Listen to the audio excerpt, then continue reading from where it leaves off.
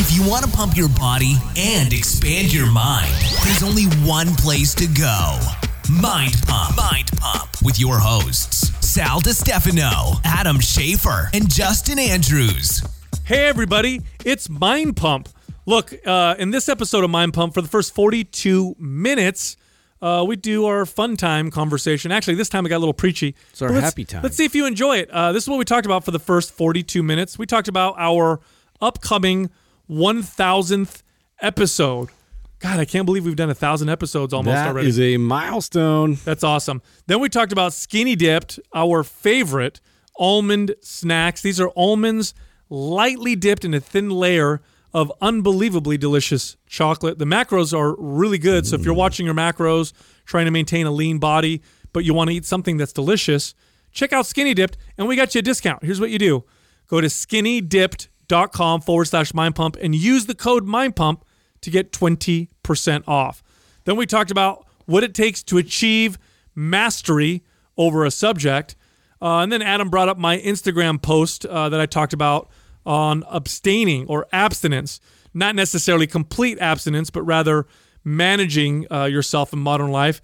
And that one actually got a little controversial, so you might want to listen to that part. And then we talked about good and bad foods. That's right, ladies and gentlemen. Some foods, not that good. Okay, everything's not great. So judgmental. Then we got into the fitness portion of this episode. The first question we were asked is chocolate milk a good post-workout drink? Apparently some studies have come out showing that milk, or in particular chocolate milk, is just as effective as protein shakes for replenishing glycogen and helping with recovery. So we give our 2 cents. The next question, are pre-workout supplements without stimulants worth taking? And with that, we also talk about the pre-workouts that we like and what we like to take before we work out. Next question, this person is looking to hire a personal trainer. What are the good questions to ask? How do I know if this trainer is going to be a good investment? And the final question, is opening a gym a worthy investment? We talk all about what it takes to open a gym, what it takes to run a gym, and when we're going to open a gym in the future. Also, 3 days left. There's only 3 days, 72 hours for the MAPS Aesthetic 50% off sale. MAPS Aesthetic is one of our most popular MAPS programs. It is the program designed to train you to sculpt and shape your body as you see fit. It's a bodybuilder, physique competitor, and bikini competitor inspired program. It has a lot of volume, so your workout's going to be hard. Some of them are going to be kind of long, and you will be in the gym 5 days a week, but it is very effective. Here's how you get 50% off. Go to mapsfitnessproducts.com and use the code BLACK50, BLACK50. Also, we have other MAPS programs on there. If MAPS Aesthetic is not right for your body or for your goals, I guarantee we have a program that will work for you. Go on that site, go check them out, pick one for yourself. Again, it's mapsfitnessproducts.com, and the code for 50% off MAPS Aesthetic, one more time, BLACK50, BLACK50. You know what's coming up? Hi. Our fucking 1,000th episode. Our fucking 1,000th. Extravaganza. That's a major deal. How many podcasts have made it? I can't believe we've done that 1,000 episodes and Justin hasn't gotten any better. That's crazy. It's so weird.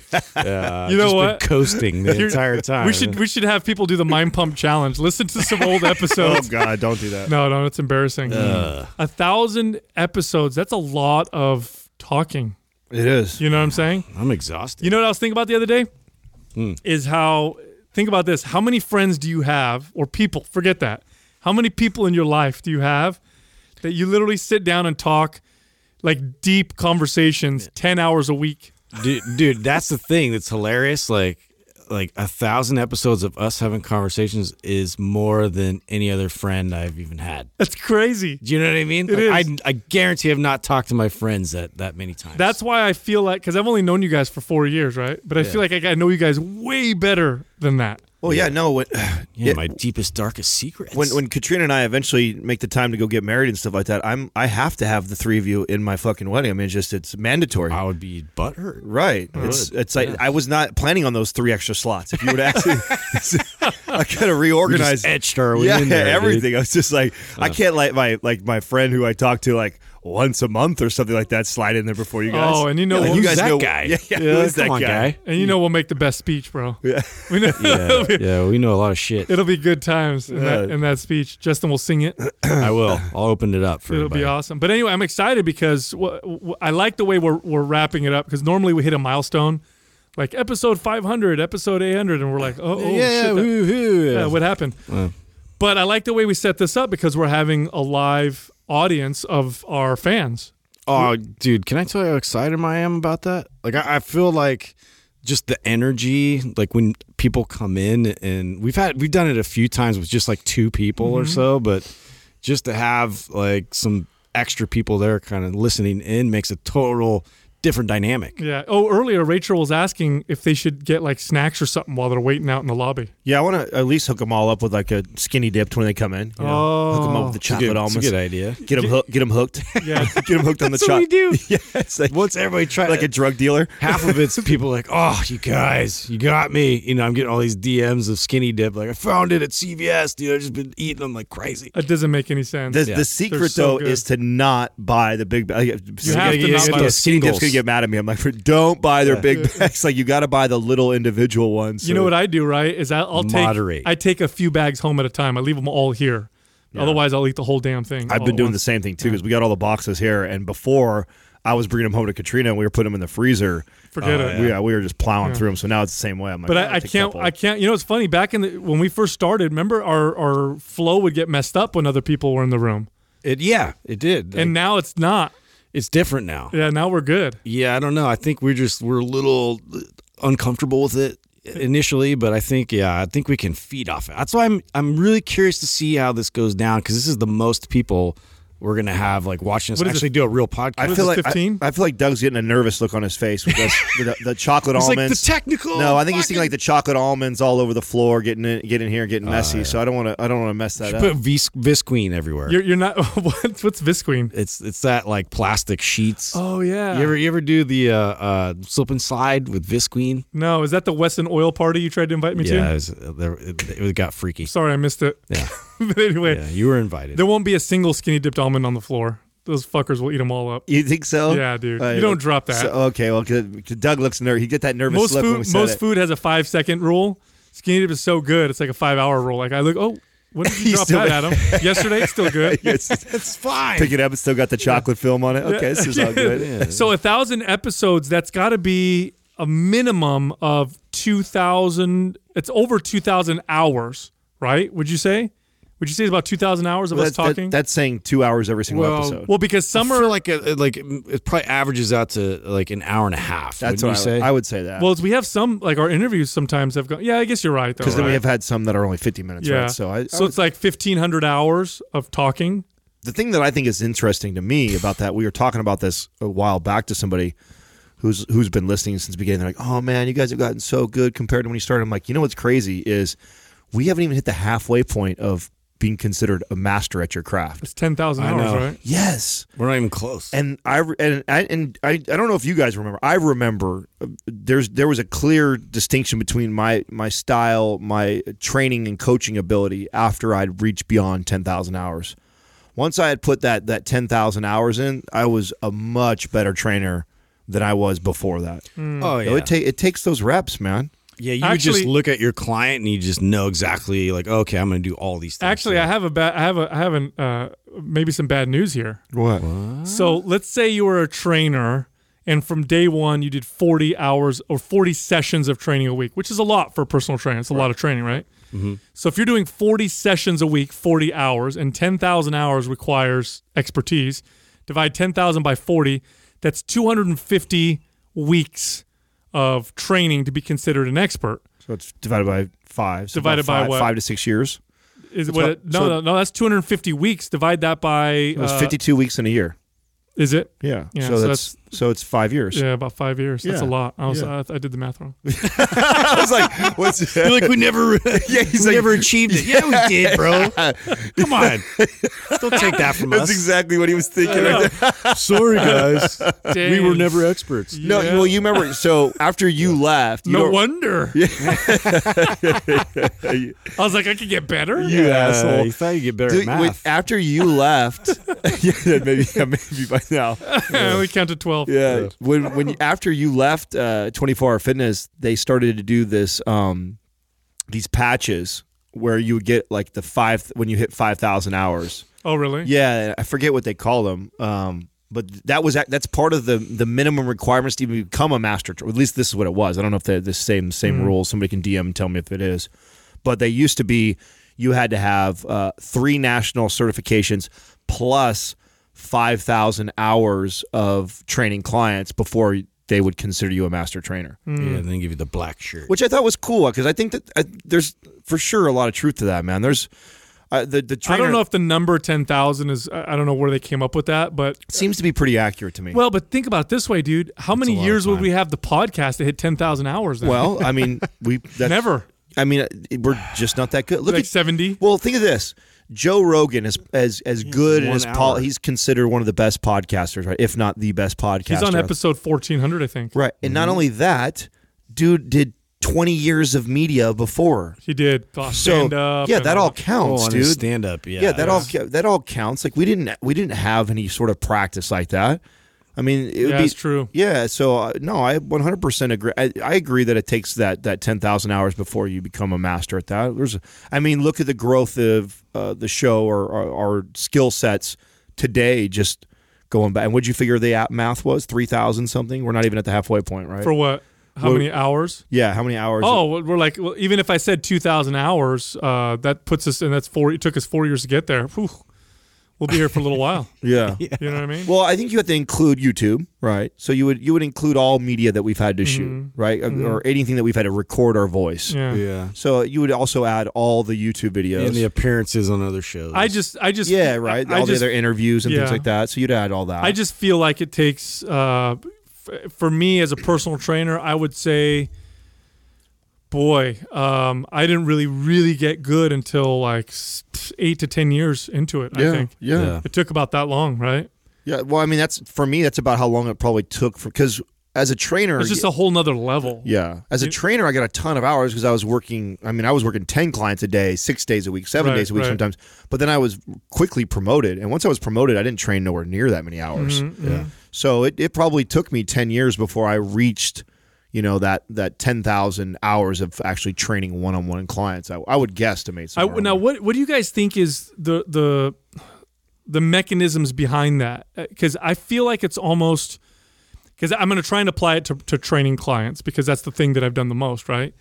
And I don't think it has anything to do with the knowledge that I gained. I didn't know more knowledge at 10 years than I did necessarily at 5 years. I think it's just a pattern recognition. That's what I think. It's intuition. Yeah, because it almost becomes like predictive. Like when you show up, like even if they're going to ask a question, I know what they're going to ask. Right. It got to that level where you're just like, wow, okay. Yeah, I literally, it didn't take a whole lot of effort at that point because it's like you just know. You just show up and you know. Well, if you were to was break kinda it, weird. if you were to break it down and look at the top 10 excuses why clients don't purchase training, the top 10 reasons why clients don't see results, I bet we could come up with a list and we'd all probably agree on that.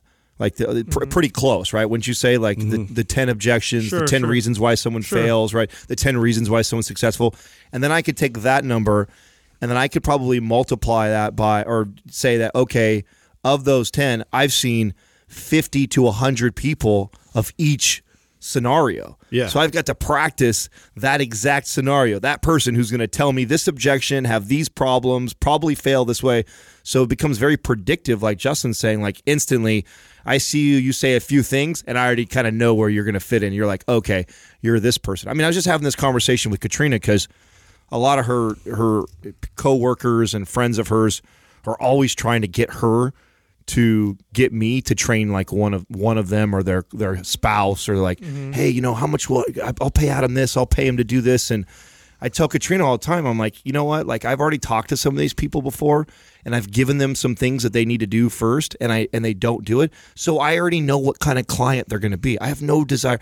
Like, there's not enough of money that you could offer me that would get me to go like, okay, let me train this person, because I know I'm really not going to help them. They think that I'm the answer. They think that I'm going to give them some magical workout or some magical diet that's going to get them these great results. What I know is they're not willing to put the simple work in of doing X, Y, and Z. Therefore, I know the effort that I'm going to have to put in to just kind of limp them along, and I'm just not interested in that. Mm-hmm. Yeah. And so, and I don't even have to start training them when I already know. So that's just because from my experience. It's almost like it becomes, I don't know who said, I think it might have been Bruce Lee who said this quote, and I was trying to find it, but I couldn't find it. It was something like, I don't punch, it punches on its own, or something like that he used to say, where it's almost, it becomes intuitive. You know what I'm saying? Where maybe the first 10 years of training clients, a lot of what I did was a conscious thought. Like, here's the process, here's what I need to do, here's what needs to happen. After a certain point, it became automatic, like breathing. Yeah. And I think that's the difference. It's like the difference between, knowing something, and the difference between that and actually knowing it. It's the patterns, like Justin said. You've solidified it in your brain. We already know that our brain already works in a predictive mode. It's just you've seen this story enough times. You're already 5 steps ahead. I think it's the same way in leadership. Like, I've actually probably spent as much hours, probably more hours, leading trainers than I actually did training clients. So even my conversations with staff and people, like I feel like I'm at another level of like, I already know what this person's going to say. I already know how they're going to react. I know if I say this, this, or this, it's going to push them in this direction. If I say this, this, and this, it's going to push them in that direction. Mm-hmm. And so when you've done that so many times, and now I don't have to think about all that when I go to have a conversation. It's just my brain. Yeah, you just do it. I just have the conversation, but I'm subconsciously aware of all these different pathways it could take based off of how I guide the conversation. So I think that I really do think everything I think of basketball.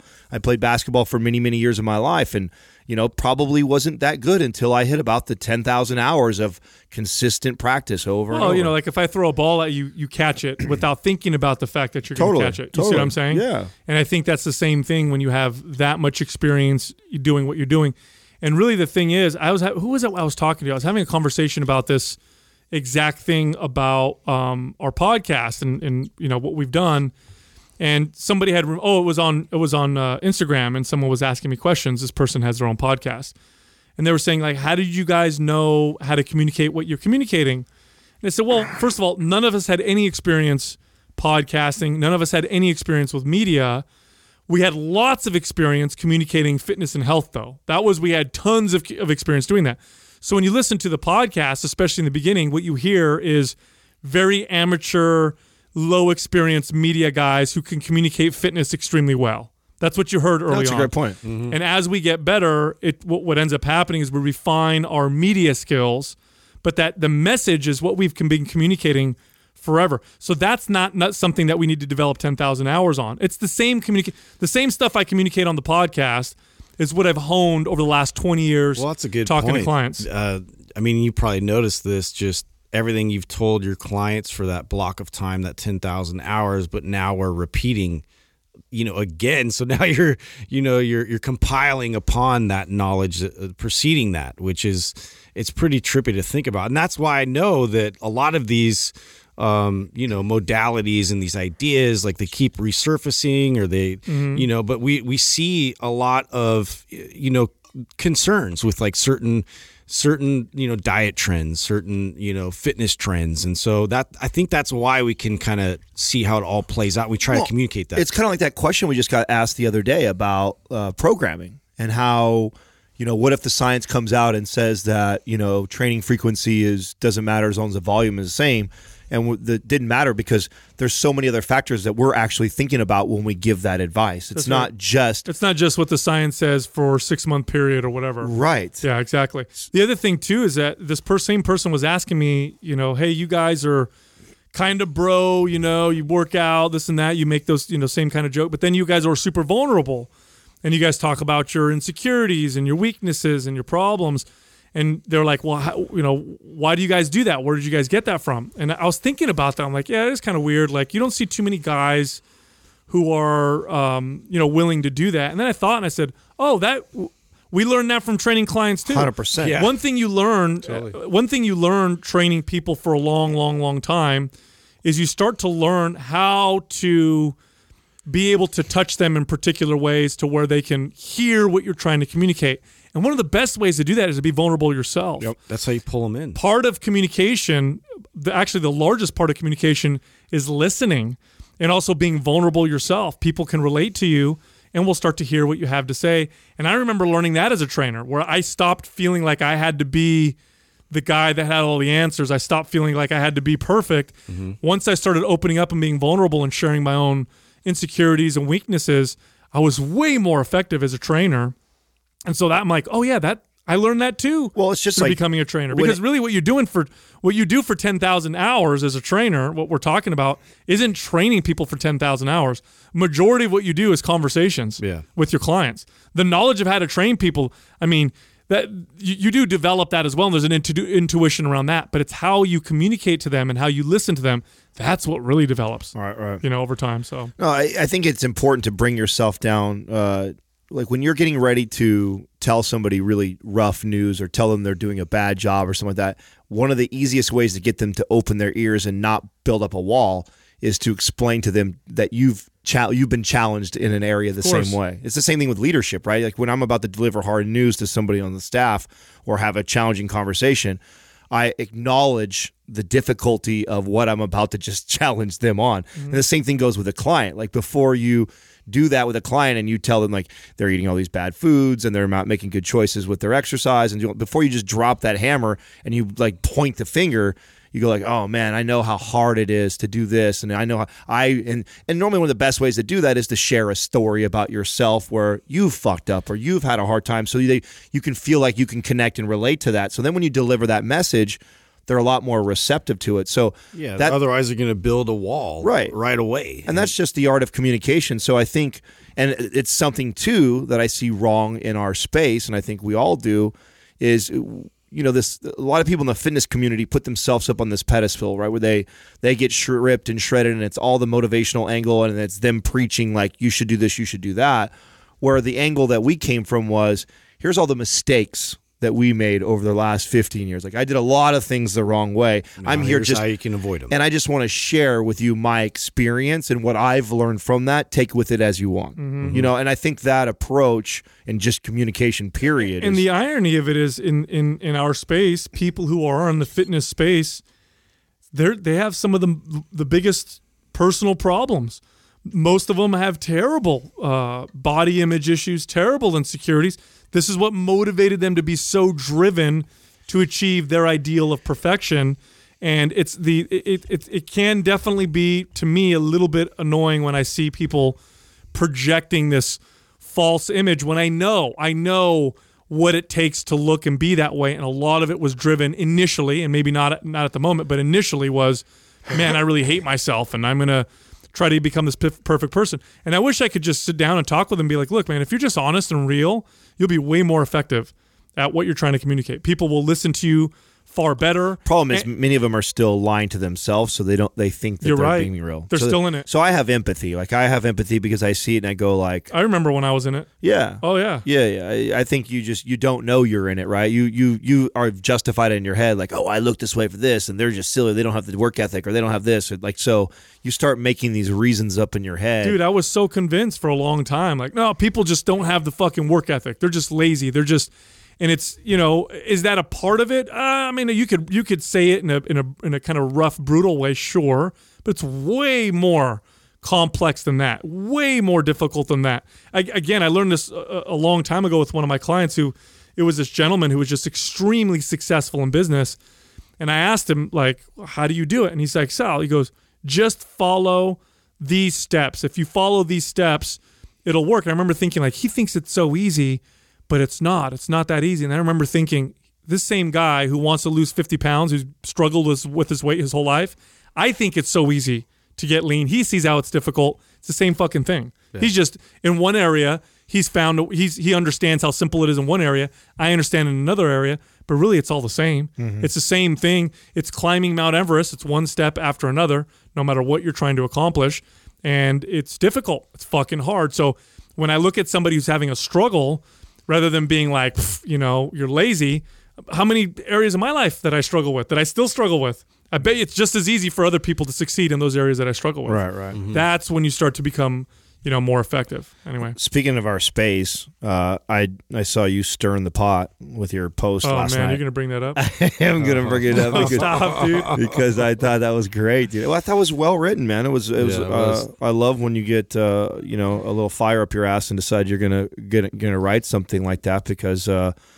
It's been the message in our space for a long time. And I love that it's not coming from judgment. Like it's not you're not judging others for their decision to, have multiple partners or like that. I don't think any of us are, anti someone doing that. But I also think that there needs to be a voice on the other side of someone making reason for why it may not be the best for a lot of people that are following a lot of these people that are putting that message out. No, Right. I think It just needs to be balanced out. Yep, modern life is 100% going to be healthy and have meaning and purpose in life and to be fulfilled. And modern life is going to be all about structure and abstinence, only because we are afforded every single See, the funny thing that we could ever when want. you say that, I actually don't think modern life. I think life has always been this way.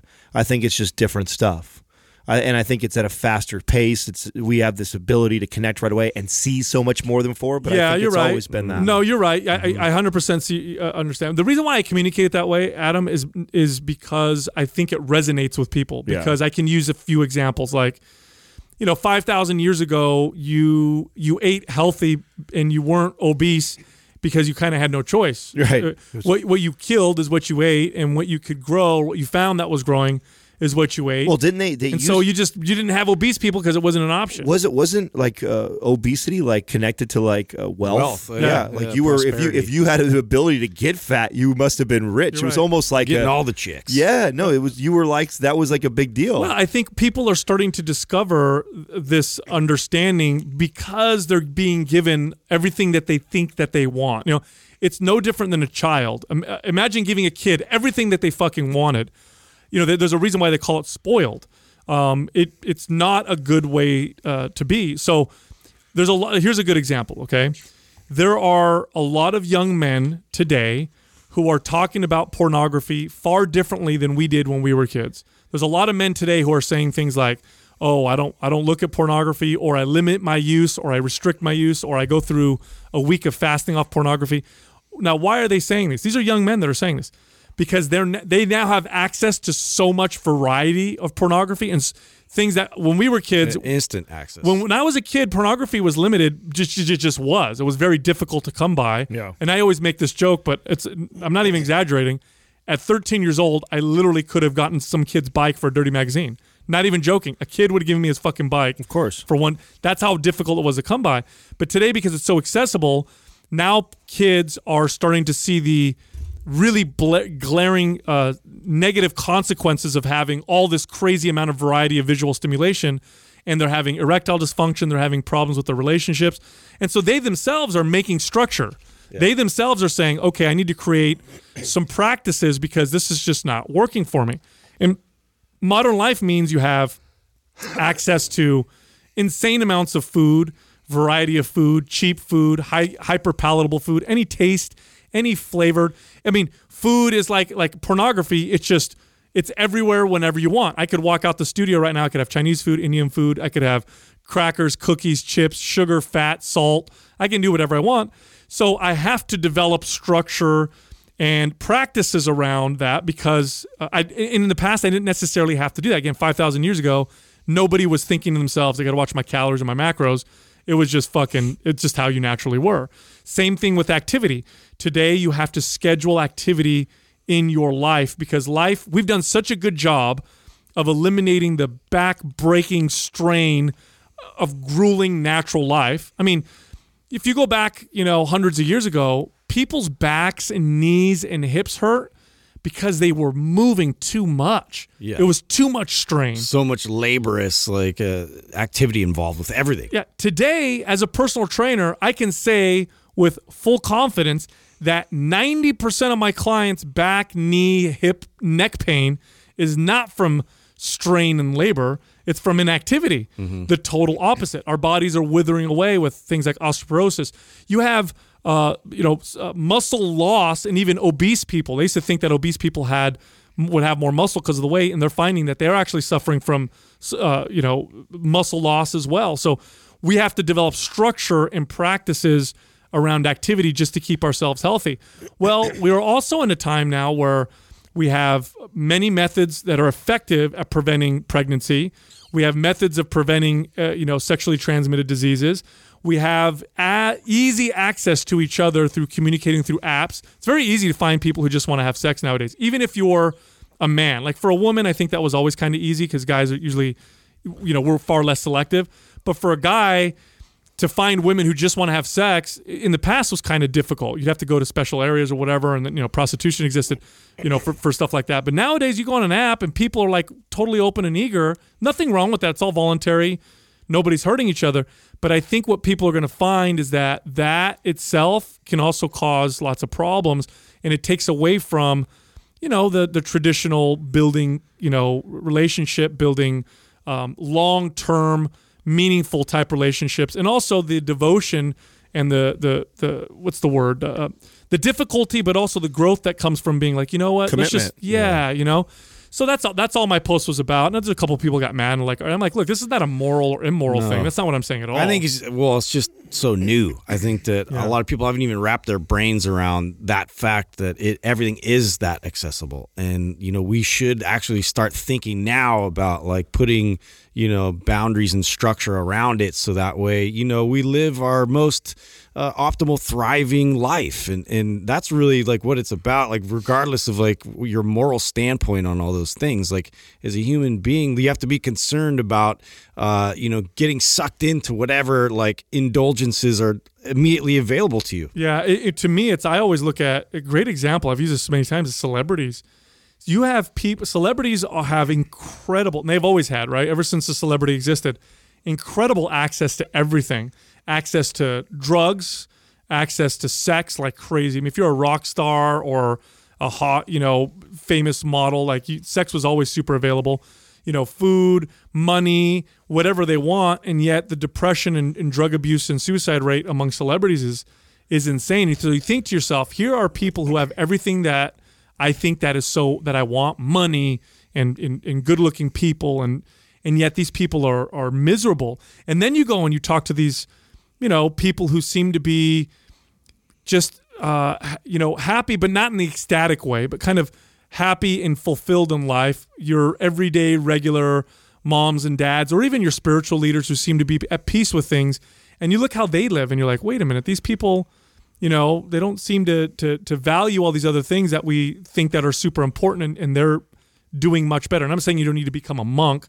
I'm just saying that it gives you a lot of answers in that case. What do you think, you attracted some of these people too, and for some reason this still triggers me, and I was trying to unpack that for myself. Like, why does that annoy me so fucking much that I want to get on your post and fire at people? And it's this notion that, it's not smart or it's not good for us to label foods good or bad. Oh, that part.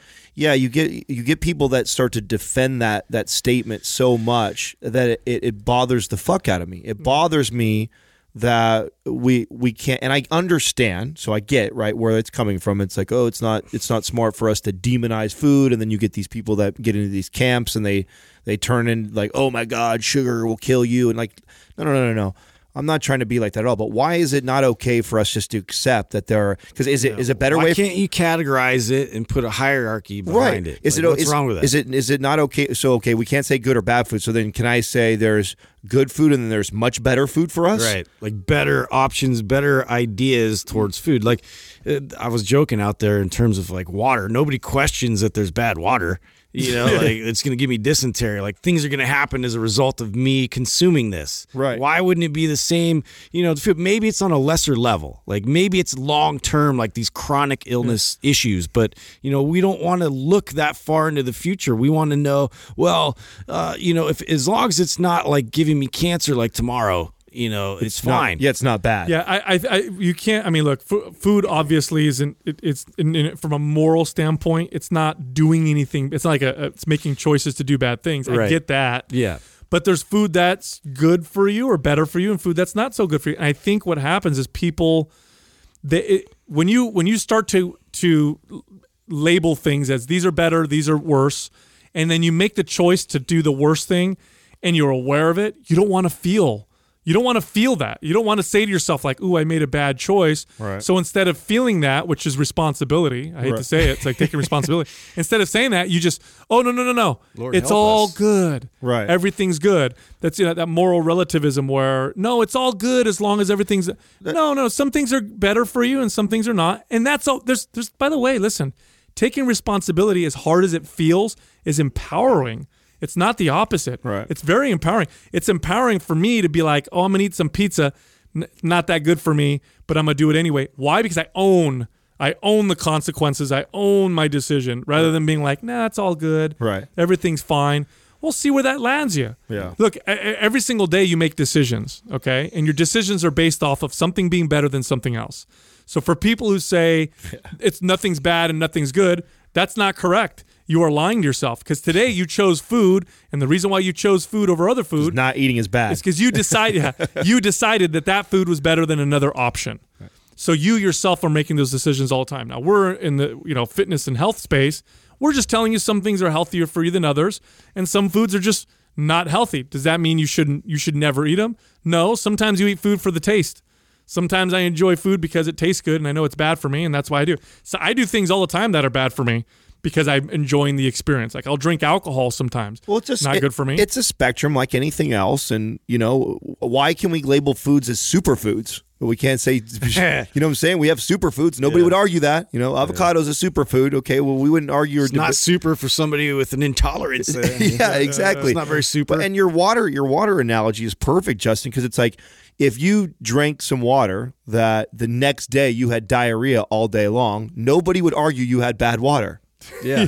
No, right? It would be like, well, Justin, no water is bad. I saw you drink that water. Right. It's like, so why is that different when we talk about foods? Because if you ate a certain types of foods and that's all you ate all the time, what could potentially happen from that? Mm-hmm. Obesity, possible shit that you get autoimmune issues. Also, the motivation behind why you continue to feed yourself in a way that is making you ill. Like, right. Why are you still doing this? Right. And people don't want to acknowledge that. And so a lot of people don't. They don't want to acknowledge that they're doing that because you see people who are obviously ill, whether it's like severe obesity or diabetes or other issues, and they'll say things like, "I love my body. I don't care. I just want to, do whatever I want." Or this is about body acceptance and body love. And it's like, okay, well, there's two things here. One is, first off, you shouldn't hate yourself. That's very different. But number two, if you're really caring about yourself, you're not doing things that are hurting you. You're not doing those things that are making you ill. Somebody who really cares about themselves takes care of themselves. I can tell if somebody cares about their car. It's not hard for me to make that judgment oftentimes. If you're driving a car and it's full of garbage, you never wash it, it's missing, two of the rims, that you haven't changed the oil, it's about, you got 4 red lights on in your car, I think I can say, or most people can see, you don't really care about your car. You're not taking care of it. And so that's the same thing. So it's okay to say that some foods are not good and other foods are better. There's nothing wrong with that. Don't and if it makes you hate yourself even more, that's not the direction we want to go. The direction is start to care about yourself. Start to care about these things. Look at foods in that way, in certain ways, and understand food offers you more things than just its nourishment. Like I said, sometimes the benefit you get from food is just the enjoyment of the food itself, and it's not the nourishment. You don't have to be an orthorexic, of course. I think it stems from the same reason why I probably, maybe this is why it triggers me, because I was probably in that camp for a really long time. So if I go deep enough on why does it bother me and I get irritated with people that think this way, it's probably because I thought that way for a really long time. And what I did was I drew my health based off of how I carried myself and how I looked. So if I'm lean. Right. I had low body fat percentage. I had abs. I had muscles. I could play basketball. I could run. I could jump. All these things, right? All these things that we would consider markers of health, I was good, very good at, right? And yet I was eating ice cream almost every single night. So I guess in my head, I could see that if you were to talk to that 25-year-old, version of me and say, well, Adam, why do you keep eating that bad food? I would probably get defensive and say the same thing and say, this isn't bad food. Do I look fat to you, or do I look like I have any issues? Do I have anything going on with me? Yeah. So I think that's where my issue comes from, of why it irritates me when I see it, because I think those people are still going blindly through. Like you're still unconscious about the decisions that you're making, to the point where you're defending it so hard that you think it's bad for us to say good food or bad food. Yeah. What's funny is if I could snap my fingers and all of a sudden everybody was really cared about themselves. Everybody's emotional issues were processed. People weren't depressed or anxious, and people felt fulfilled in their lives. Would people still eat some of these foods? Yeah, you would still get them. People would still eat them here and there, but I think the consumption would drop considerably. I think a lot of the motivation behind why we eat some of these things isn't simply because I'm enjoying it for the sake of enjoying it. I think a lot of it has to do with, and we know this as personal trainers, I'm doing it to deal with my stress, my boredom, my anxiety. I'm doing this to forget about other problems. I'm using this as a drug. I'm doing this because of the context of the environment that I'm in, whatever. I think if you solved some of those things, you would just see the consumption start to drop. And I do get the idea of like demonizing and how that can actually drive people in the opposite direction. Like if you have somebody who feels really shitty about themselves, or a child, and that's right, and that's motivating them to eat terribly, and you tell them you're doing something terrible and they feel worse about themselves, they'll probably do it even more. Right. Or you're talking to a 5-year-old, you don't want to say that's bad, that's bad food. No, you're not trying to teach them that. Like, so I get there's certain places where you can use, but when you're on the platform we are, okay, there's no 5-year-olds listening to this podcast. They shouldn't be. There's no 5-year-olds that's taking the time to read Sal's long ass Instagram post. These are all fucking adults we're talking to right now. And so when I hear adults argue back with other adults that there's not good food and bad food, it's like, get the fuck out of here with that. Yeah. However you want to spin it and twist it to make yourself feel better, whatever. But at the end of the day, there are foods that are a lot more optimal for our body that serves us really well. And then there's foods that absolutely don't serve us at all. On the physical health point, sure, may serve you in a way of, hey, I'm at a birthday with my son and I want to celebrate and have a good time. Okay, understand that. But that's not who we're speaking to. We're speaking to people that are heading in the direction of, like you said, using it to mask something else, or addicted to it. Or like in my case, the way that the ice cream is it was it's like a Coke addict. That's how I feel about it. Like I still feel that way about it, and I still play around and test it all the time. It's like, oh, it's been 6 months since I've enjoyed an ice cream. Let's see what happens when I do that. So I'm very aware of like, going 6 months without ever having it to then introducing it and then going like, holy shit, now I want it every single night. Yep. It's like, whoa, it's way back. Fuck, it's crazy, dude. Yeah, and so it's not bad food, but there's something about that that's not ideal for me, right? And it's look at the end of the day, here's the deal. It's a hard, long process, and where you're at is where you're at. So at the end of the day, I want people to understand that this is not like judgment. We're not sitting here being like, you're bad and you're wrong and all that stuff. No, at the end, it's a long, hard process. We've just worked with a lot of people and ourselves, and we understand what that looks like, and we know what works. And what works is you have to empower yourself, and part of empowering yourself is taking the responsibility of your choices and knowing that some choices that you make are not good for you, and some choices that you make are good for you. You got to start there. Once you do that, look, here's the deal. At the end of the day, look at your life, and there are consequences that are the result of uncontrollable factors, and there are a lot of consequences that are a result of the controllable factors. Focus on the controllables, because you can't control the other ones anyway. Focus on the controllables, and the controllables involve you, your decisions, your attitudes, your actions, and some of the decisions and shit that you've made, probably not the best ones. That's all I'm saying. And you can look at them and be like, okay, where do I go from here? But you have to accept that responsibility. Don't feel bad, because we're all in the same fucking look. I'm in the same boat. Acknowledge it. Yeah, acknowledge it. Take responsibility that every day you're going to make decisions. That's it. Like, if you can just understand that and know that food is a part of that process, because you're the one that's putting it in your mouth. Unless somebody's force feeding you, but yeah, there's ways that's going to benefit you, and there's ways it's not. Dude, I know how hard this is. I started working out and I started nutrition because I was painfully insecure about my body, and I treated my body terribly. I learned a lot about fitness, but I also treated myself terribly for a long time until my body rebelled. And it required me to take a step back, look in the mirror, and be like, okay, what did I do to cause this? Did I do some decisions that were wrong for myself? And that was a tough process. That was a very difficult process. It took me a year to come out of that. I went through a divorce. This is after 15 years of marriage with 2 children. Do you know how easy it would have been to end that and then be like, none of it was my fault. It was all her fault. It was all whatever. It was all these other circumstances. No, man, I had to go and be like, all right, what was I responsible for? And that took me fucking years. It took me 2 years after to process all that. Very difficult to take that responsibility because I have to also say to myself, all right, a large part of that was my fault. But you know what? That's where you grow. That's how you stop doing that kind of stuff. And it feels empowering. I know now, okay, I can choose. I know the kind of person I can be, and I can choose to not be that person anymore. That's fucking power right there. Yeah. Eagle has landed. Today's Squad is brought to you by MAPS Anabolic. If you're looking to maximize your overall muscle and strength, MAPS Anabolic is the perfect place to start. With a full 30-day money-back guarantee, there is absolutely zero risk. So what are you waiting for? Go to mindpumpmedia.com and get started today. It's the motherfucking Quad. Eagle has landed. Quee-qua. All right, our first question is from Minnie Fig. Chocolate milk is said to be the go-to drink after a workout. Do you believe that's true? Wouldn't all the added sugar offset any health benefits it has? Or is it an acceptable blend of protein and carbs? Did you guys know that Built with Chocolate Milk, the campaign that's going on, they've signed some NBA teams. I know Klay Thompson. Yeah, I've seen a big push for that. Huge push. They came after us, right? Yeah, I remember that. Yeah, they came after us about a year and a half, almost 2 years ago, before they had launched.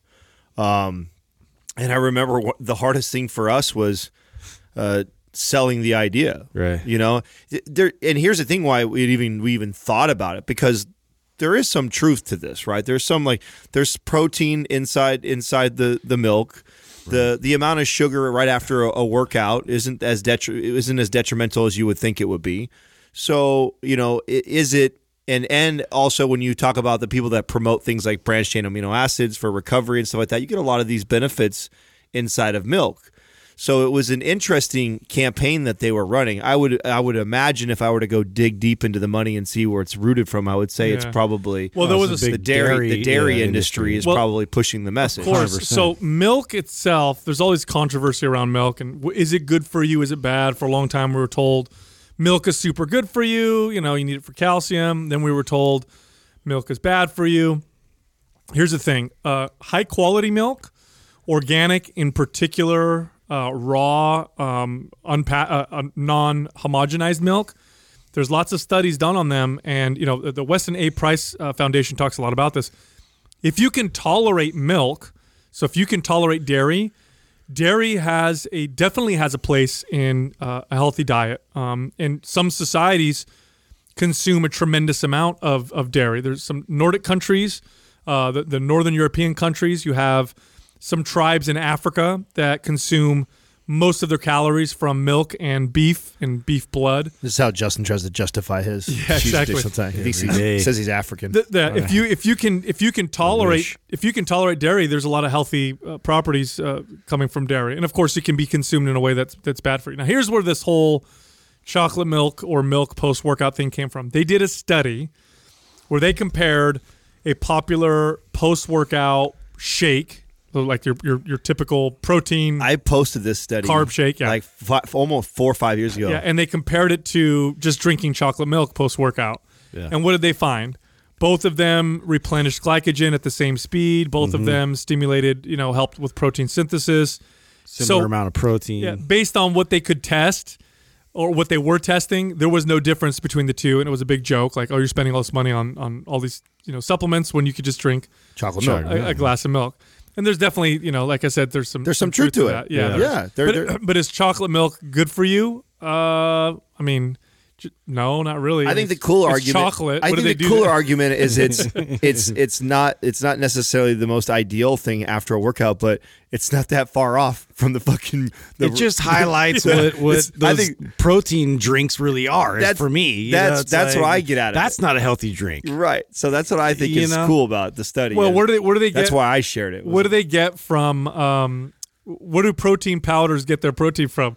Yeah, milk. Milk. What the Yeah. fuck? Yeah. And then when they throw carbs in, what kind of carbs do they say that they put in for post workout? yeah, Sugar, fast acting sugar, whatever. Exactly. Yeah. So, Yeah, it's silly. and that's the silliness of it. Well, we've talked about the importance, or really not the importance, of having something right after your workout. Sure as hell ain't beating some chicken thighs and freaking rice. Just have real and food. some greens. Yeah. You know, when I was a kid, I went on a mass building. Well, I was always trying to gain size, right? But I went through this period where I had just had this epiphany, like, oh my God, whole milk is just high in calories and protein. Yeah. Why don't I just drink a gallon of that every day? Gallons every other day. So I would ride my bike to the grocery store. This may have something to do with your Yeah, intolerance. maybe. This may have something to do with your intolerance. Oh, let me right? finish the story. I know where it's going. I got on my bike, and I used to have milk. It wasn't a problem, when I'd have cereal or stuff. But it wasn't like I didn't pound it, right?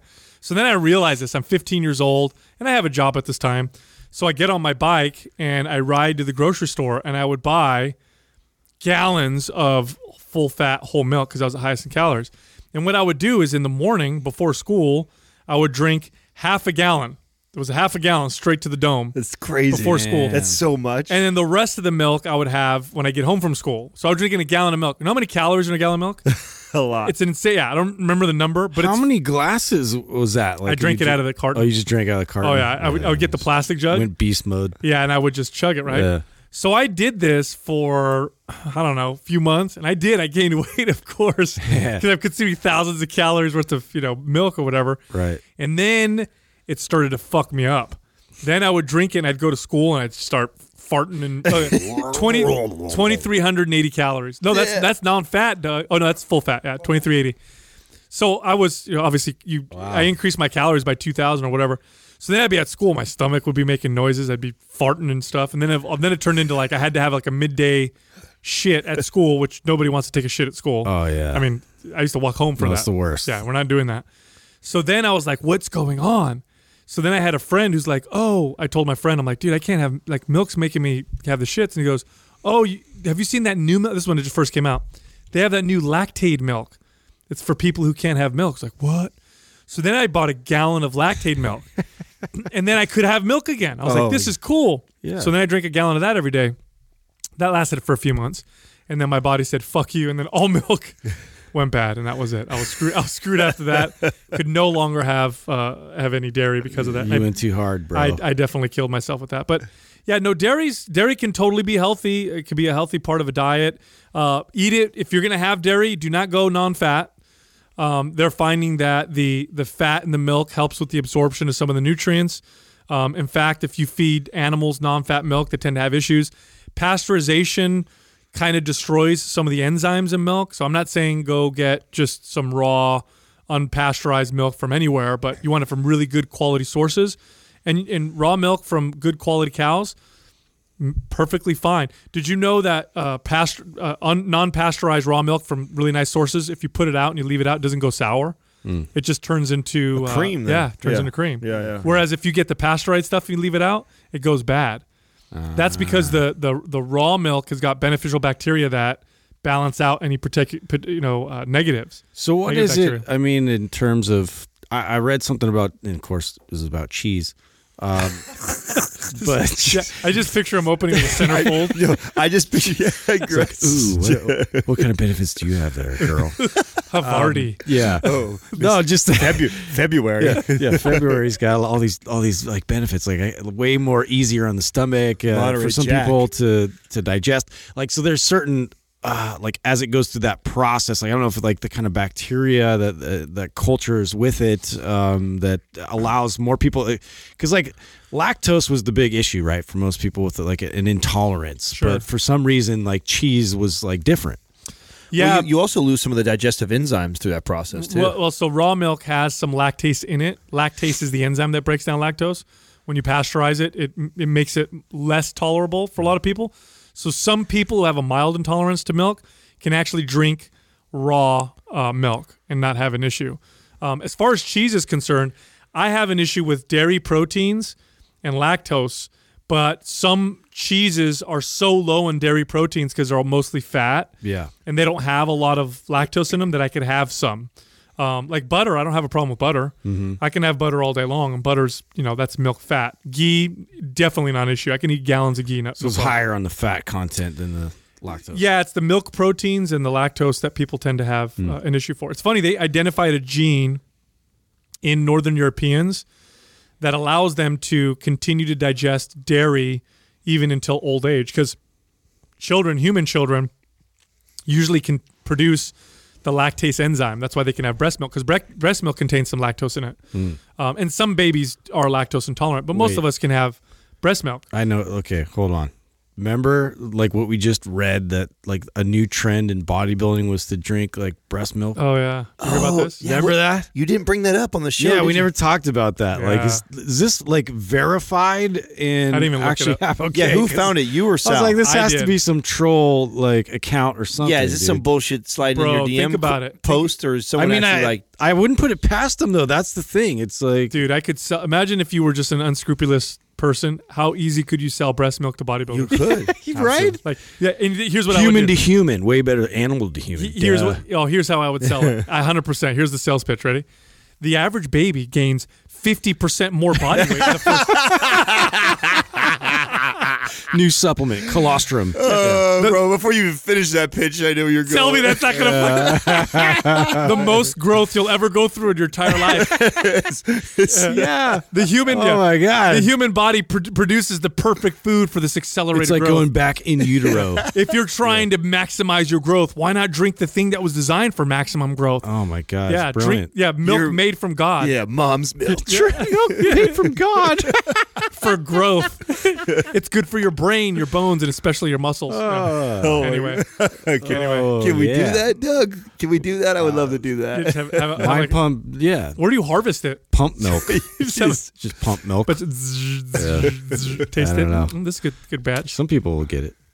Next question is from Robin Holdaway. Are stimulant-free pre-workouts worth taking? If so, what brands? Stimulant-free Sell pre-workouts. me on this because I say no. They don't sell that many, do they? Most pre-workouts, that's a hard sell. Well, and I think, I think when you're, it's interesting. There's a market that's growing for this right now. Sure. And it's to counter, the bad pub that stimulants have gotten and the overuse of stimulants. And so this is just how the market works. It's like we swing one way hard, that opens up the market on the other side for someone to do a counter product. The reality of it is like the goal should be to not have anything. Mm-hmm. Like you really don't need anything going into a workout. I mean, if you've Maybe a meal if you're going to have a real long, hard workout. and even then, that should have been done 2 hours before, Right. Because you're not, just so you know, you're getting ready to go do a long, hard workout, and you eat right before you go do that. You're not getting to use that. That doesn't. It takes 2 hours on average to convert that over to use it as fuel. So the idea that we need to take anything for the workout is just absurd. Now, does that mean that I don't use stimulants sometimes? Fucking A, I do. Sometimes I'm like, I'm not. We talked about this the other day about the 6 a.m. workout thing. I did one the other day, and you bet your ass I'm drinking a caffeine drink on the way over to the pool because I'm still wiping the crust out of my eyes. I am not motivated to go push my body at all. And so, I'm using that. Now, I also am aware. So the other day I went, this is just on Sunday. I was going to work out, and it was Sunday, and it was midday, and I went to reach to get a pre-workout at my cupboard that I have in there, and I was like, I literally looked and go, it's middle of the day, I'm not tired right now, and I put it right back in. So I don't want to get in the habit of doing it just to do it, so I think I'm aware of that, but at the same time, too, if you're using pre-workouts to get some oomph in your workout, to do it non-stimulant is kind of like... Yeah. Well, I don't see the... You know why It's strange to me. You know why that's happening, right? I just said it's a counter. They did such a good job selling us on the ritual of drinking something before we work out. Yeah. They did such a good job that is now considered part of the routine of working out. Right. So the routine of working out used to be you go to the gym and you work out. Then supplement companies did a good job and sold us so hard on the fact that you drink a protein shake post-workout that became the routine. Like, oh, you're going to go work out? You have to have a shake afterwards. It became part of the routine for everybody. I mean, I was told as a trainer working in a big box gym, that's what you need to have your clients do. And I bought into it. Then it became part of the ritual that you drink something before you work out. So now you have all these people who are like, well, I got to have a pre-workout, but I don't want stimulants because caffeine makes me feel shitty, or I'm not supposed to have caffeine because I'm anxious or whatever. So what do? So supplement companies are like, here you go.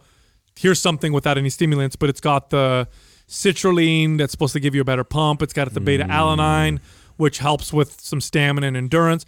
Now, it is true that like beta-alanine, for example, may improve your ability to perform a little bit higher during your workout. And so I don't see a problem in taking something like beta-alanine before you work out. But I'm going to tell you something right now. If you're not firing at all cylinders, it ain't going to make a difference.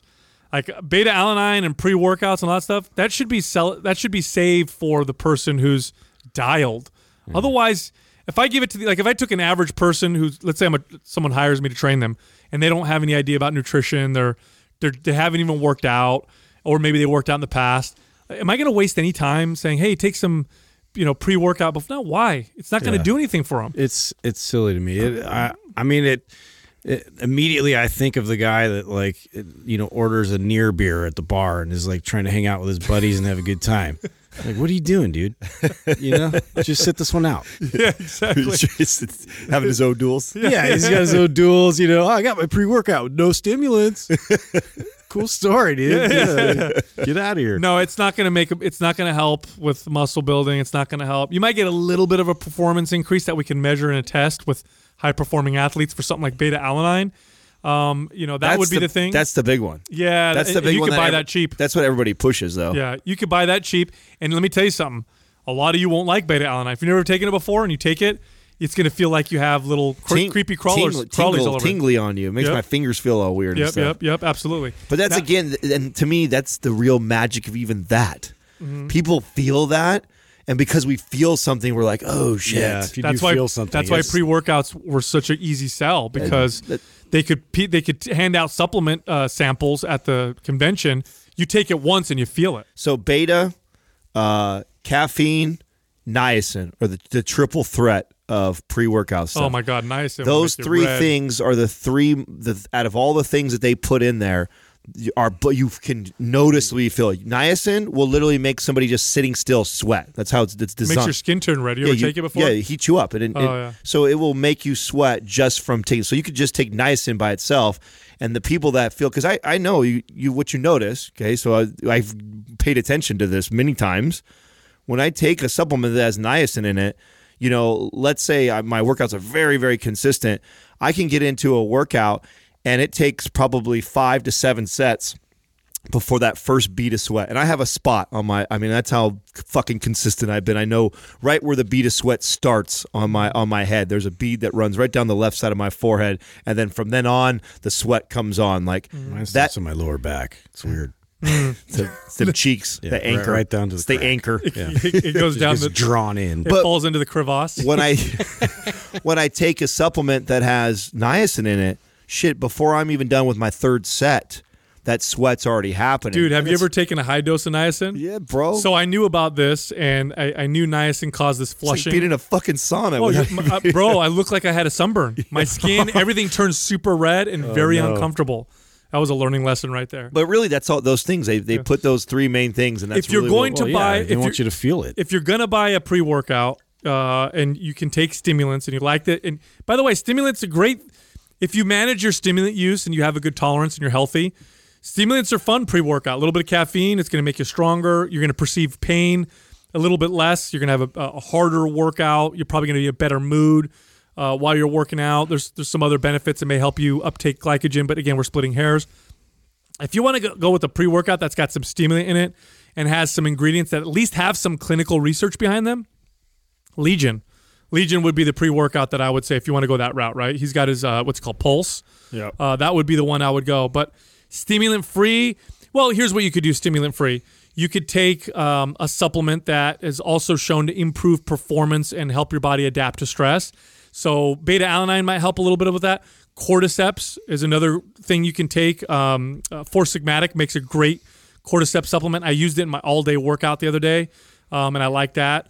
The red juice from Organifi has got some ingredients like rhodiola that might help a little bit with your performance. It's not necessarily 100% stimulant-free because rhodiola's got a very mild stimulant effect in some people, but it's not a classical stimulant like even then. Like caffeine would be. these are all companies that we promote and say great things about, but you'll still never hear any of us say that like it's an ideal situation that you take this thing before you work out. It's not like a game changer. No, it's not. It's there's many other big rocks that should be addressed. Now, that's not to say too that you're somebody who is addressing all of those big rocks, and you're like, hey, I want to get more performance out, or I want to measure this and see what a difference is when I take caffeine or I take cordyceps or whatever supplement we're talking about, and you have extra money to spend, by all means. I think I just come from a place of being that teenage boy who spent the little money I had on these things, these products, trying to get this competitive edge, totally not focused on the things that would really make the difference. So that's the passion, I think, that comes behind us as far as the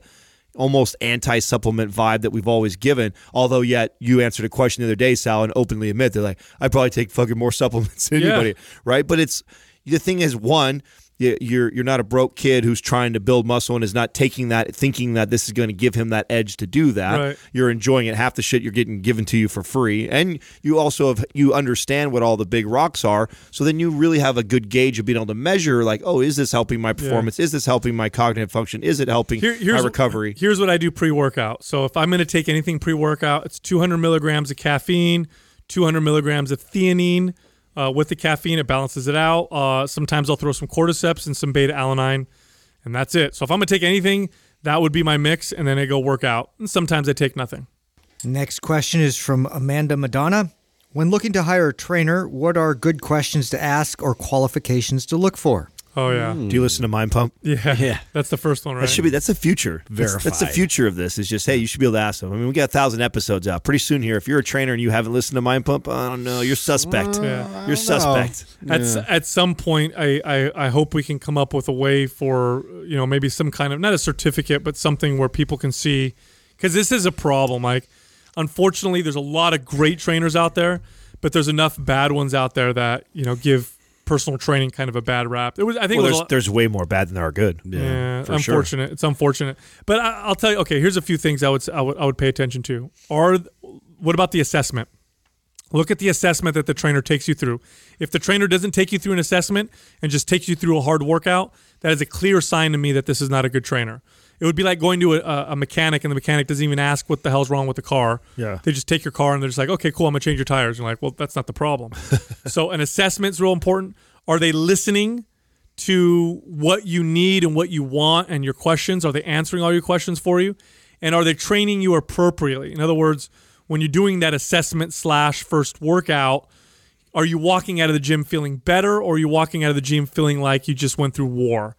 If you're walking out feeling like you got beat up, that is not a good trainer. Yeah. That's somebody that's just trying to show off and trying to, train you real hard. Yeah, I think too, to do your homework more effectively is to really just spend time in that gym that they work at and just pay attention, observe, watch, and get a good feel for like how they interact and communicate with their clients. I mean, I'm sure it's not going to take, that long, but even if you just did like a week of just like observing, you could get a lot better idea of like whether or not it's going to be a good match. I think one interaction will definitely tell you a lot, but in terms of like if I'm really going to be diligent with this and try and find somebody that I know, will be able to help me long term, I think it'd just be a good idea to just watch. And see, like, no, I think that's the best thing you can do. Brilliant piece of advice. If you don't have a personal person that you, or a person that you can reach out to that has had a personal experience with one of these trainers they can refer, like somebody saying, hey, I had this. If you don't have that, then I would highly. I mean, it's a major investment. Training's not cheap. I mean, you're not leaving a place, even if probably the cheapest place is $300 to a few $1,000s. That you're going to be investing in a trainer. I mean, before I make an investment like that, I'm going to want to watch how they work. I want to see how they perform and what they're doing. And you can tell a lot by the interaction with a trainer and another client. You could tell by the client's facial expressions, like, are they enjoying the process? Are they smiling? Are they engaged? Are they asking questions?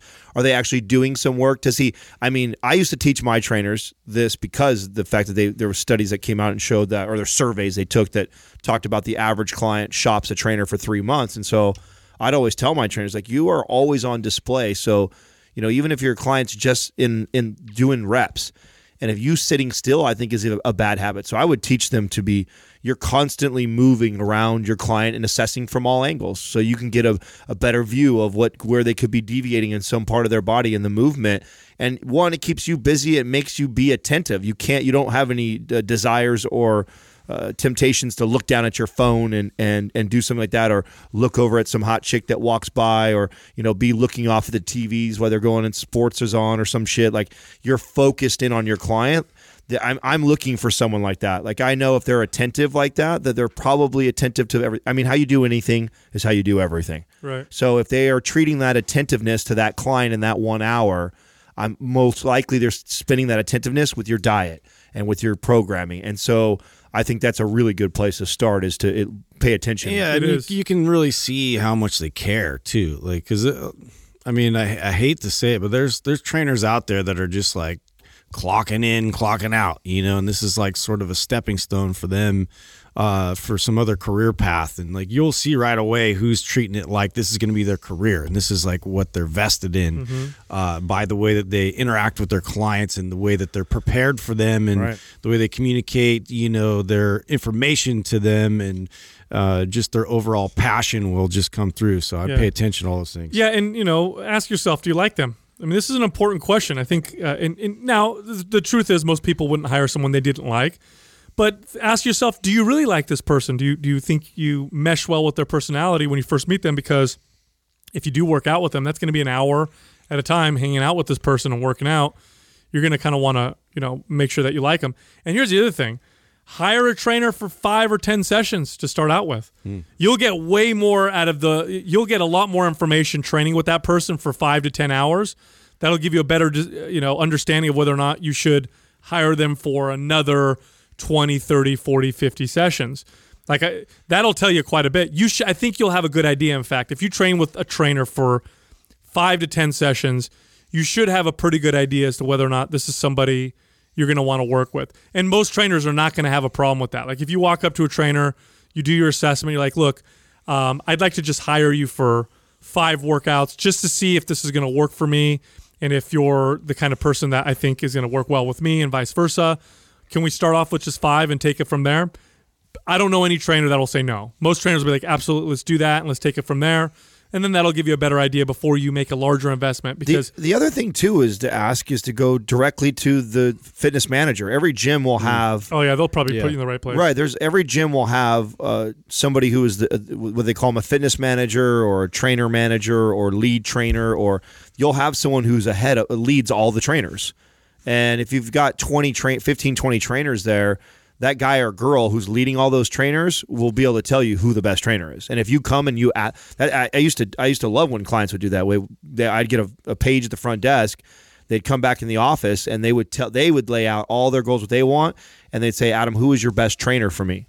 And then great, that's easy. I just got to find out all about their personality. I know what their goals are. I know what the things that they really want. I know how to match this person really well. So go to one of the managers there and actually ask their opinion on who, say, hey, and trust me, a manager who knows you're about to invest in their gym, right? You're going to spend money at their facility, and you say, they hey, want to get it right. Yeah, they're going to take you become a quick priority than somebody else who the trainers are out there trying to convince to buy training. Oh, you better believe if the manager sent a client to a trainer, that trainer needs to do a good job because they're being watched. Yeah. So that's a very, very smart strategy if you're a listener and you're looking to invest in a trainer.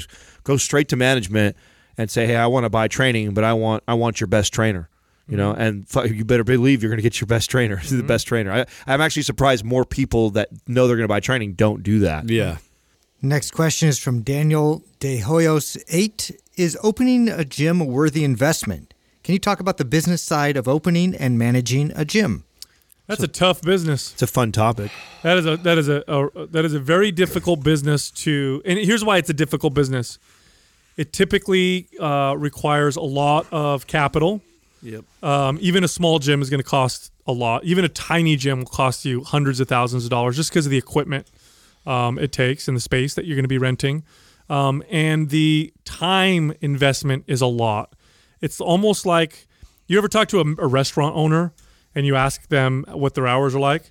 They work a lot of hours. There's so many moving parts. You got to be a part of it. You have to be in the culture because there's constant customers or potential customers all the time. If you're lucky coming through your gym, right? People working all the time. So you want to maintain that good culture. And so running a gym just requires a lot of time also. I mean, when I managed gyms, even when I was at my best, when I had the best staff working for me, I mean, I was still in there 10, 11 hours a day, just, being in there in the morning and then prime time when most people would be working out. So it's now here's the good side of it. If you're super, super passionate about fitness, you get to own a gym. Yeah. You get to work in a gym all day long. And if that's who you are, go for it. I don't recommend anybody who doesn't have a passion for fitness buying a gym and thinking I'm just going to make money. Oh, like it's an investment. Yeah. I don't think that's it. Yeah, I don't think that's great. I think it's as simple as that. I think it's, are you somebody who cares more about, hey, being able to have your own gym, to paint it the way you want, to name it what you want, to color the equipment the way you want, to come to work in your slippers if you like, to work out naked whenever you want to. Like, if this is the stuff that you hear that and you're like, fuck yeah, that's cool. That's what I want to be able, that's what I want for a living. And to be able to do that, I think it's a great idea. But if you get into it thinking that you're going to make a lot of money, I think that's a really bad idea. Yeah. Because I've known tons and big names, even like the Jason Kalipas. One of the things that what shocked me, and I won't air out his laundry as far as revenue and stuff like that, but I was very surprised by he still fell in that average dollar amount of what that size of a gym would make, and he's got 31 of them all over the world. And you would think someone who has 31 facilities, that's just, oh man, there must be a ton of fucking money. But when I asked him details on revenue, he falls right in the medium of what most people do that have these. Dude, you know what one of the big issues is they look at companies like 24 Hour Fitness and how much money they made. Like, it got valued at, $1 billion at one point. Right. Mm-hmm. Like, I was just thinking about this the other day. The structure, the systems, the training that they did at 24 Hour Fitness during those days was insane. Was absolutely insane. Impeccable. I did a sales training the other day for trainers, and I told them, go get on the intercom and make an announcement. Tell people those free assessments at the front desk. And everybody looked at me like I was like a genius. Well, just that alone. Like, what other gym franchise do you know values sales and teaches sales? They don't. They don't. I used to, listen, when managing gyms, this came from headquarters.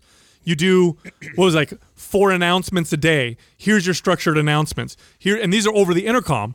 I mean, it was all part of the process. Here's what you do when you see a member. Here's how you give a tour to a member. Here's how you present. Here's the 20 questions you ask them when you sit down with them. Yeah, here's what personal training. In this strategic order for specific reasons, because you're trying to pull out information to lead into a sale. They maximized the hell. They turned it into a business, but it was like, we used to get reports every day. I would get a PPR report, which is a personal production report, so I knew what everybody was selling in the company, and they knew this because people would get competitive. I had a daily production report, which was what the gym did, and they broke everything down. Amount of people checking into your gym, how many guests you got, what percentage of them got sold, what percentage of them got a pass, the kind of memberships they bought, your monthly dues, your sale. I mean, all this crazy, insane structure just to make it a very profitable business. Then you get a bunch of people like, oh, I'm going to open a gym and make a lot of money because I see these gyms make a lot of money. It is a lot of work to go in and do that. It's a whole nother monster. Oh, it's a crazy monster. Yeah, no, it's a whole other monster. So I think that, and the numbers, the medium is like 60 to 150.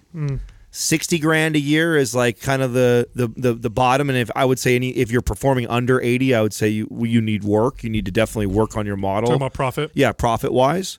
And the high end, typically 150. Now, that doesn't mean there's some person who's listening to this podcast right now that's done an amazing job and has low overhead for whatever reason, and they've made maybe 200. But those are outliers.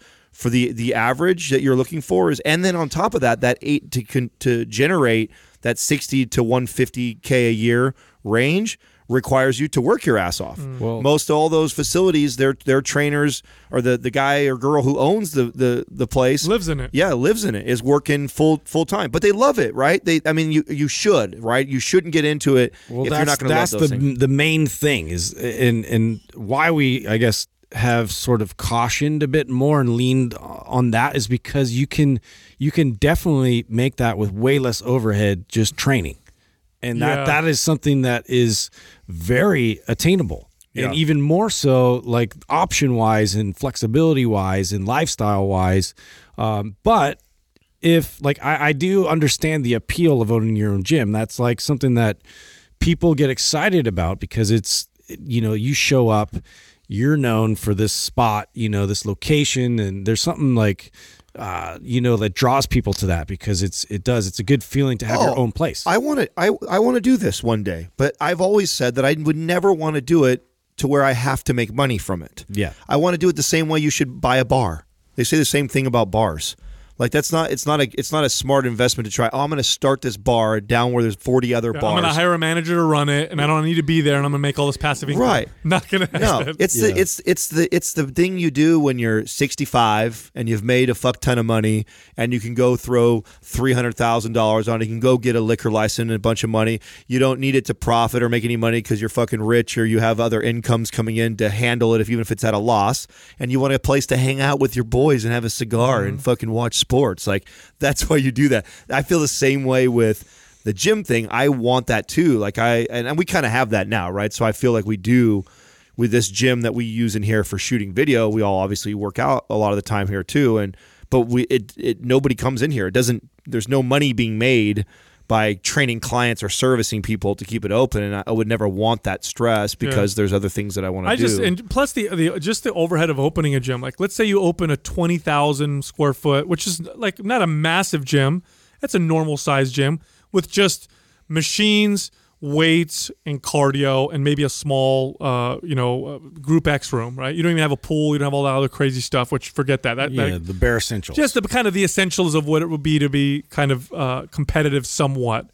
How much do you think it would cost to buy that equipment or rent that equipment, lease it, whatever, to get it going? $500,000 to $1 million. You're going to be spending a lot of money. At least a quarter. Yeah, at least a quarter. Yeah. But I'm talking about for decent machines. But I'm talking about if you got to give yourself how much time before you're not going to be making any money, and you're going to be talking about that's a huge amount of capital. On all those loans. Yeah, it's going to be a lot of capital. Yeah. And staff that goes in there. Well, the point that Justin made, I think, is such a good point. Is that if you're looking to make because there's nothing wrong to make $100 to $150,000 a year. That's very respectable money, and in some places of the country, it's great fucking money. So, and to be your own boss, that's pretty awesome. But if you're just looking for a way to create $150K a year, it'd be a lot easier just being a trainer. You can make that or more working on your craft there and raising your prices with way less stress. Way less stress by doing that. But I know a few trainers who did that, who actually went, bought, and started their own studios, sold their studios, and then went and just started training. Well, we just contract. I won't throw him under the bus either on air right now. But one of my guys who, I hired him when he was 19 years old. He's 30 now, and he's had his gym for the last 3 years. He kind of followed my path where he worked at 24 Hour Fitness. Then he went to doing like boot camps and group training like that. Then he decided he wanted to open up his own studio, and he was successful at it. He's got, I think, like 8 trainers or so that work underneath him. But I know he works his ass off, and he's got a ton of people. And he came to me one day and he's like, Adam, I've made good money. I've done this, but the management side of it, I don't like it. He's like, I'm gonna be done with it. And so he just literally sold and walked away just 2 weeks ago for that exact reason. And he was successful. He was successful at it. Was on the upper tier of what people could make in that place. But he just absolutely dreaded the grind of having to train as much as he did in order to generate that much revenue. And then in addition to that, having to oversee 10, 12 people to keep them motivated and working and doing. He's just like, oh man, it's not what I expected it to be. So you got to think of those things that, do you like building a team? Because I like a lot of that shit. So I could get down with this. I could see if I didn't have to chase $1 and I could just go build something for fun. Yeah, for fun at my pace. I would enjoy building like a little red dot version of a gym. I really would. I think I could see the three of us doing that at one point when we have built this thing to be a little bit more automated, to where we have a little more flexibility to go and get our hands involved in stuff. Because I would love to start up these little pods the size of like Red Dot, and within there we teach trainers the MAPS philosophy and all the programs, and we build it the way we'd want to build it, so it'd be the most impactful for clients but may not be the most profitable for us right away.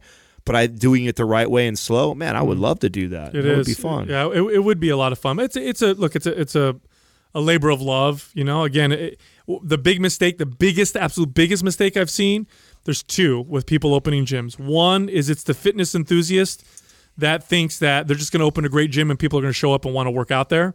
And they have no experience or desire to do anything with marketing or sales. Big mistake. And then the other one is the person that really doesn't like fitness, doesn't really care about fitness. They're just a business person. And they think, oh, this looks easy. I'm just going to open up this gym because I've seen that they succeed and it's going to succeed. That's another big mistake. Those are the two biggest problems that I've seen with people failing in the gyms. It's like the fitness guy who doesn't know how to market and sell, and the non-fitness person who's like, I'm going to open a Crunch because they're getting really popular and let's see what happens. I think I'll throw some money on it and just hire a manager. And then they realize, because I'll tell you what, man, managing some of the gyms I've managed, the team in the gym, the manager in the gym could literally make the difference between, doing a certain amount per month or double. That's how big of a difference the team in the gym can make. So the gym itself, is responsible for not that much at all. It's the people in the gym and how it's run. And it'll blow you away. I knew clubs that would go in the red, switch the team out, put a manager and some salespeople in there, and the next thing you know, that club is crushing and profiting. Same equipment, same town, everything's the same, just a better team. It makes that big of a difference. So look, if you go to mindpumpfree.com, you can download our guides for free. We have fat loss guides, muscle building guides, get better squat guides. We have guides for personal trainers too. Again, it's at mindpumpfree.com. You can also find us all on social media. We're all on Instagram. You can find Justin at mindpumpjustin. You can find me at mindpumpsal, and you can find Adam at mindpumpadam. Thank you for listening to Mind Pump. If your goal is to build and shape your body, dramatically improve your health and energy, and maximize your overall performance, check out our discounted RGB Super Bundle at mindpumpmedia.com. The RGB Super Bundle includes MAPS Anabolic, MAPS Performance, and MAPS Aesthetic. 9 months of phased expert exercise programming designed by Sal, Adam, and Justin to systematically transform the way your body looks, feels, and performs. With detailed workout blueprints and over 200 videos, the RGB Super Bundle is like having Sal, Adam, and Justin as your own personal trainers, but at a fraction of the price.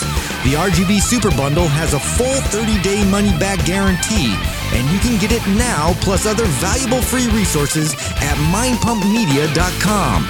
If you enjoy this show, please share the love by leaving us a 5-star rating and review on iTunes and by introducing Mind Pump to your friends and family.